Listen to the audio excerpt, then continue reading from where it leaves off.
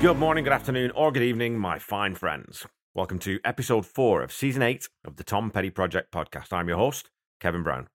This is the weekly podcast that digs into the entire Tom Petty catalogue, song by song, album by album, and includes conversations with musicians, fans, and people connected with Tom along the way. Some quick social media stuff before we dig in. I posted the poll to see how everyone would rate last week's track, Love Is a Long Road, on both Facebook and Twitter. And I've aggregated the results, and here they are. 44% of you gave Love Is a Long Road a maximum 10 out of 10. 52% said that it was 7 to 9 out of 10, and 4% of you, and I know who you are, said that this one was 1 to 6 out of 10. Come on, really? On Facebook, Bob Reedy commented, I think it has more of a feel of a jet taking off. I think he's referring there to the motorbike reference that Mike Campbell mentioned. If it was played at a faster speed like a Judas Priest song, then it really would, but that wouldn't have sounded as good and wouldn't have suited Tom vocally. And I quite like the jet taking off analogy, and the song definitely has plenty of power. I also think it's another song where the tempo is absolutely spot on and really important. It would sound very weird if it was ramped up faster. Carol Rosenberg Shapiro says, Mike said he had a bike, but sold it before he got killed on it. It's fair enough. As I said in the episode, you'd never get me anywhere near a motorcycle. There's a good reason why surgeons affectionately refer to motorcyclists simply as donors. Paul Roberts commented, they famously have motorbikes in the You Got Lucky video, and that seemed to work, and they all look cool in a post-apocalyptic Mad Max sort of way. And he's dead right. But, dear Paul, that's just a character. I'd be more than willing to ride a motorbike 50 yards on a closed lot. I mean, how much trouble could I really get into in that scenario? Paul goes on to very kindly say, top episode, Kev. Must admit that whilst this is my favourite TP album, I've never really listened to the drums. Went back to it last night, and the Keltner-Rudd connection is spot on. Cheers, Paul. As much as we both love Stan Lynch, he wasn't always a pocket drummer, and that's exactly what the song, and really this whole album, needed. And my pal Pete Nestor from the Honest and Unmerciful podcast says, great breakdown. Thanks, Pete. I love the comparison to Won't Get Fooled Again, which I hadn't recognised before, but which totally fits. Dynamics abound in both songs. Also, I thought it was interesting that you brought up A Woman in Love, because I was actually thinking Love Is a Long Road has the feel of that song, but 10 years later, with a much more anthemic, arena rock, late 80s feel. And he goes on to say that it definitely feels much more Heartbreaker than many of the tracks on this album. Those glorious thundering and immaculate drums. Long live Buster Sidebury. And you know what, Pete? Couldn't agree more. And I think that observation that this is arguably the most Heartbreakers-ish track on Full Moon Fever is a really, really good one. Right now, as I'm writing this, I'm struggling to think of one that's more Heartbreakers. I think you're probably right. And that's most likely a combination of it being a Mike Campbell riff and, as you mentioned, Jeff Lynne not being around in the early stages of its writing and development, which, led to a little more of that Campbell Petty vibe than most of the other songs on the album. Over on Twitter, and I'm not calling it X, by the way, screw that, Will Porteous, over at Wildflower Records, tweeted, I played this in my Petty cover band, and even after going through it 100 times in practice, I always marvelled at it. The accenting, the drive, the vibe, the arrangement, it's Lynne perfection.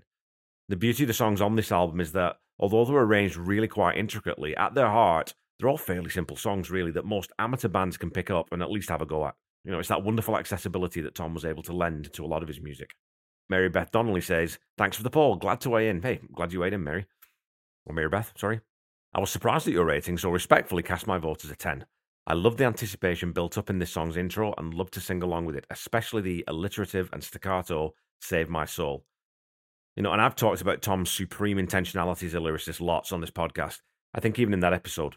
So it's always nice when other people latch onto similar things. I'll give the last word to Dallas Elliker, who commented on Facebook, it's a 10 for me. I can't find a single thing wrong with it. It flat out rocks. It's even better live.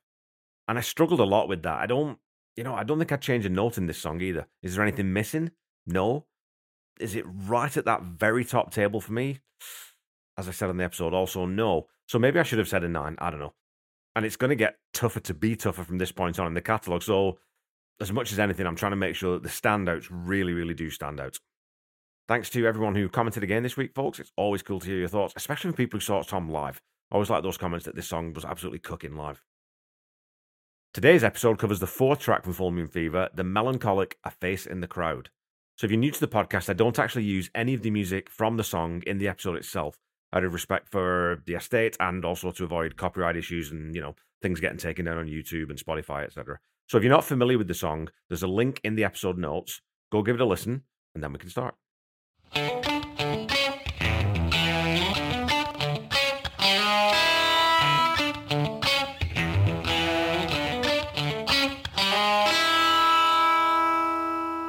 In Conversations with Tom Petty, when Paul Zolo asks Tom about A Face in the Crowd, Tom relays a wonderful little anecdote about a Mexican flight attendant who came over to him on a flight and, using almost all his English, said, "Oh yes, Tom Petty, a face in the crowd, a face in the crowd." It was very difficult for me not to try and do a Mexican accent there, but you know what? It would have ended up inappropriate, so I didn't go for it. He goes on to tell Paul, "I do like that song. I think it's a really sweet song, a nice sentiment, very simple, extremely simple. It's not complex in any way." One thing I always find interesting in reading Paul's book is the way that Tom often seems to be looking at his own work from the outside. The book came out in 2005, and in the preceding decade, Tom had only played this song 6 times, so you can see why some of these tracks, you'd have to go back to think about. But I also sometimes get the sense that, like a lot of artists, Tom doesn't know exactly where the inspiration or the words or melodies come from, so he can look back at a piece that he wrote, years and years ago that maybe he hasn't heard for a while and grow a new appreciation for it almost as a third party, looking at it with an objective eye rather than being right in the middle of it. And the song was played 27 times in 2008, so maybe this conversation with Paul got Tom thinking about the song again. Who knows? A Face in the Crowd was released as the fourth single from Full Moon Fever and was the last to chart, reaching number 46 on the Billboard Hot 100, but climbing all the way to number 5 on the rock chart. Released in February of 1990, it was Tom's first single of the new decade and had A Mind with a Heart of Its Own as its B-side. The cover of the single is one of my favourite photos of Tom from this era. It shows him in a black shirt and denim jacket, quite long, long shirt, long jacket, with a hat and sunglasses and a wonderful warm grin, backdropped by the Pacific Ocean. Now, as Tom says, this is an incredibly simple song. It also continues to break away from the programmed drums. I'm fairly certain, let's say 95% certain, that there are no sequenced or digital drums on this one. And with the really bluesy feel that the guitars give to it, I think it would have been a little jarring to have an electronic hi-hat or kick, for example. The song kicks off with a little trebly guitar trill that echoes off into the suspended chord synth pad. I'm not sure how that sound was made exactly, but it almost sounds like the pick was sort of just dragged across the back of the strings, like the other side of the saddle of the guitar, which is the little raised piece the strings sit on before they're anchored to the bridge on the bottom end of the instrument. But I don't think it is that exactly, so I actually wonder if it's a palm muted mandolin that's had some really heavy effects added to it. Whatever it is, it's a really lovely sound. And as these notes decay, the main riff begins. It's such a wonderfully lazy drawl musically that you can imagine Tom on a warm summer night, right around dusk, driving in a soft top with the roof retracted and just cruising through Malibu to get back home maybe after a gig. It has a weariness to it that's not depressing or harsh, but just that satisfying tiredness you get after having accomplished something important. The chord progression in the first part of the verse-chorus, and I'll talk about the song structure in this one a little bit later on. It's that simple alternation between E minor and C, strummed lightly on acoustic guitar. And over top of that, we have that beautifully simple broken chord that I'm going to assume is Mike Campbell playing. It's an E minor sus4 added 7th with the root and the 5th taken out. So it's actually a D, and we'll talk about it again. We'll talk about it later. It's a D sus4, I think. And I think that broken chord, I think that might be played on a 12-string, Because if you think about Listen to Her Heart, that's definitely 12-string. So it kind of has, I don't know, it's got a sort of a tone to it that doesn't sound exactly like just single notes. So it's a really cool suspension that adds that slight restlessness to the song early on. This initial E minor C alternation forms the intro, and we get one beautiful dobro slide from Mike Campbell and the fantastic wash of a ride cymbal from Phil Jones. If I remember rightly, I think I'd commented last week how the cymbals on Love Is a Long Road are mixed really quite low, and actually aren't prominent up to this point on the album as a whole, but here, that ride cymbal plays a really important melodic part, and I think it's probably what makes me think of, coastal California and that image of Tom on the sleeve of the single. It sounds like the surf dissipating on the beach, or just that last roll of the waves sort of coming onto the beach. It gives it a very specific feel to me, and it's another very Californian-sounding song. After this simple 8-bar intro, Tom brings in the vocals. It's a very laid-back, crooning vocal, and there isn't an overabundance of words in this song. It's all about the mood and the feel it generates. Before all of this ever went down, in another place, another town. And I love how he blends in and "an" together in another place, in another place. Like it's sort of soupy and all glued together. It just sounds really, really cool. And he also puts just a hint of vibrato on that word town, which is one of those little attention to detail things because he doesn't use it on down. So again, just those sort of top tier things that really, really, really good vocalists and really good musicians pay attention to. When we move to the "You Were Just a Face in the Crowd" line, we get that key change to D, A minor, and that broken chord comes back in. But now those same three notes, as I said, now they become that suspended D major chord, and they work just as effectively. Superb composition. And again, Tom, Mike, and Jeff showing complete restraint and trust in the economy of the bones of this song. We also hear some percussion at this point with what I suspect is a tuned wooden block of some sort with an absolute ton of reverb and delay added to it. And we also again get that beautiful splashy cymbal added back in to give this section, just that little bit more width. This section ends with a step up to B minor before coming back to A minor and then down to the root E minor on the "Out in the Street," B minor, "Walking Around," A minor, "A Face in the Crowd," E minor. And we get another Mike Campbell slide up after "Street" to just add a little flavor here. Another wonderful lyrical choice here too, "Out in the Street" rather than "Out on the Street."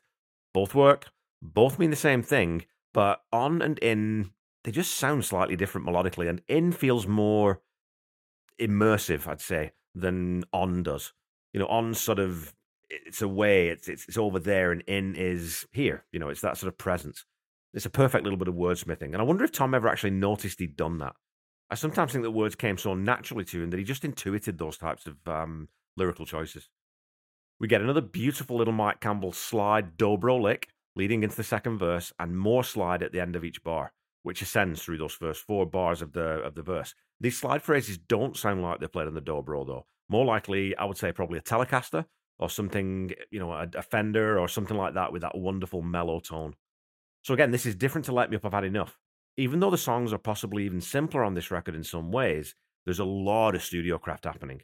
I don't think that 5 people could play this song live exactly how it's recorded, and that's absolutely fine, but it's just to highlight that Jeff Lynne's way of creating albums is to really focus intently only on each song and to choose the exact right sound for every single note, whether it's played live or punched in, no matter what instruments the guitars are played on or it's synthesized. It helps create such a lush soundscape on this song for sure. Now, I haven't mentioned the bass guitar at all on this one. And again, it's a very, very simple one, just playing double notes on the root throughout on that single kick. So rather than needing a double kick pattern, the bass adds that extra bottom end note instead. So again, just very simple, but very cool. You don't need a huge bass line in this song. Before we get to the solo, let's talk quickly about the structure of the song. And I've talked lots about the A section, the B section, the C section. So, verse, chorus, bridge. And I'm going to throw out an idea that might be musically inaccurate, but I actually don't think this song has a chorus. I think it's just 3 straight verses.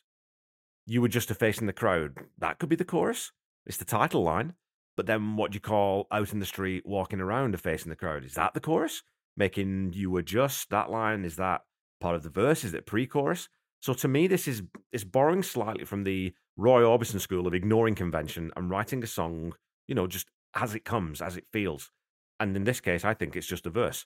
Now, it's a verse in 3 parts, if you like, but I think just a verse nonetheless. I'd love to hear your thoughts on this. I really would, especially you musicians who are listening. How do you interpret this? Is it verse-chorus? Is it verse pre-chorus chorus, or is it just a verse? I don't know. Kicking off the solo section, we get that wonderful suspended synth pad that opened the song. So again, just a little bit of, continuity within the song.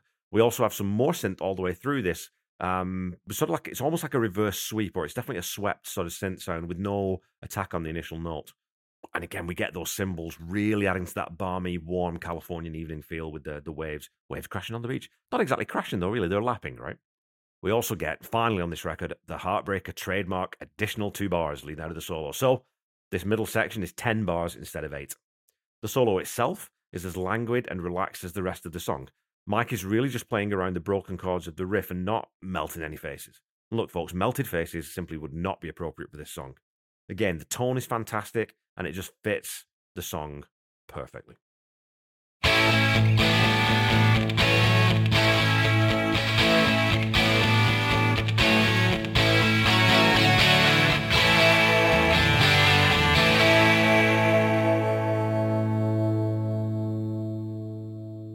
Okay, folks, it's time for some petty trivia. Your question from last week was this. How many songs from Full Moon Fever appear in the top 10 list of live songs performed the most often? Is it A, 2, B, 3, C, 4, or D, 5? Well, the answer is 3. And it's the big 3 you might expect. I Won't Back Down, Running Down a Dream, and Free Falling are the third, fourth, and fifth most played live songs in Tom's catalogue, with 645, 645, and 614 live performances each, according at least to Setlist.fm. And now, look, obviously, that platform is obviously not always 100% accurate, but proportionally, I think it's probably pretty darn close. The top 10 most played live songs are American Girl, Refugee, I Won't Back Down, Running Down a Dream, Free Falling, Mary Jane's Last Dance, Listen to Her Heart, You Wreck Me, Don't Come Around Here No More, and Learning to Fly. A pretty staggering set of songs by anyone's standards, and obviously only the tip of the iceberg. Your question for this week is this. How many albums did Tom have ranked in Rolling Stone's 2020 list of the 500 greatest albums of all time? Yes, I know Rolling Stone is a junk rag, but hey, look, if I get one trivia question out of them, then I'm okay with that. So, how many of Tom's records were in the Rolling Stones 2020 list of 500 greatest albums of all time? Was it A, 1, B, 3, C, 0, or D, 4?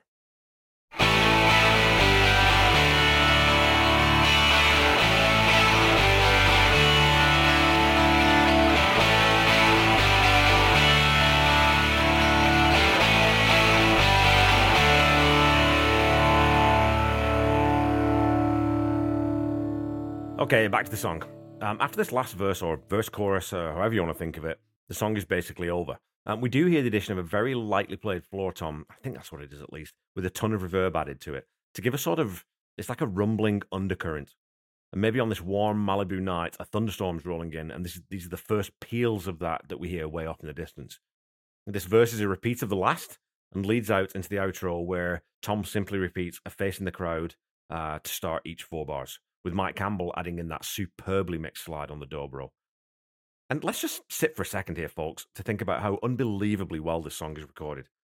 That guitar part really cuts through the lush textures of the rest of the instrumentation, but it doesn't blaze into the spotlight. It stands out really for how restrained and tastefully it's played, but how extraordinarily present the capture and mixing of it is.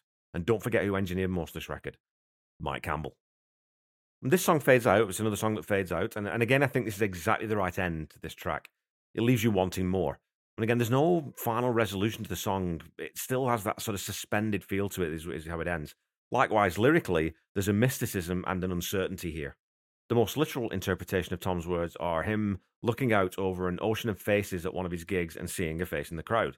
The lines, out of the dream, out of the sky, into my heart, into my life, the most obvious conclusion being that he's talking about a new lover or a partner coming into his life. But I think there's a second way you can read some of these lines if you want to.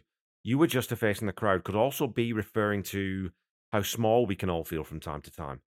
But an action or a moment in time can connect us with another human being in a meaningful way. And even if it doesn't become a relationship, even if it's that one fleeting moment of eye contact as you hold the door open someone, or that sort of warm feeling you get when someone ahead of you at the drive-thru pays for your order without you knowing, it's that human connection that we all crave. It's a song about human connection to me.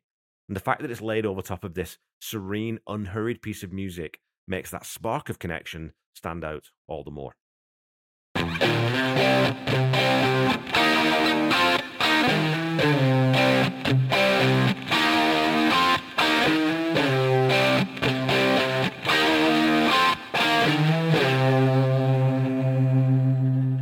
Okay, Pettyheads, that's it for this week. I love the huge songs from Full Moon Fever, and I think that I've been pretty solid in my ratings so far. This one's tough, though, because A Face in the Crowd is one of my very favourite Tom Petty deep cuts. Even though it was a single, I don't think a lot of people know this one, so that's why I always think of it as a deep cut. And you know what? You think about it, on classic rock radio, if you're hearing a song from Full Moon Fever, let's be honest, it's very, very rarely going to be this one. But there's a beauty to this song and an enigmatic quality to it that I've always been drawn to. I also think, as I said, that it's an absolute masterclass in how to arrange a song, and this attention to detail is what makes this whole album so incredible, and for me, what makes this song stand out as much as it does.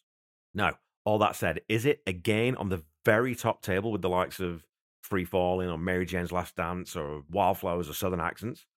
I do have to try to be as objective as I can. So I'm going to give A Face in the Crowd a 9 out of 10 instead of the 10 out of 10 that my heart tells me I should.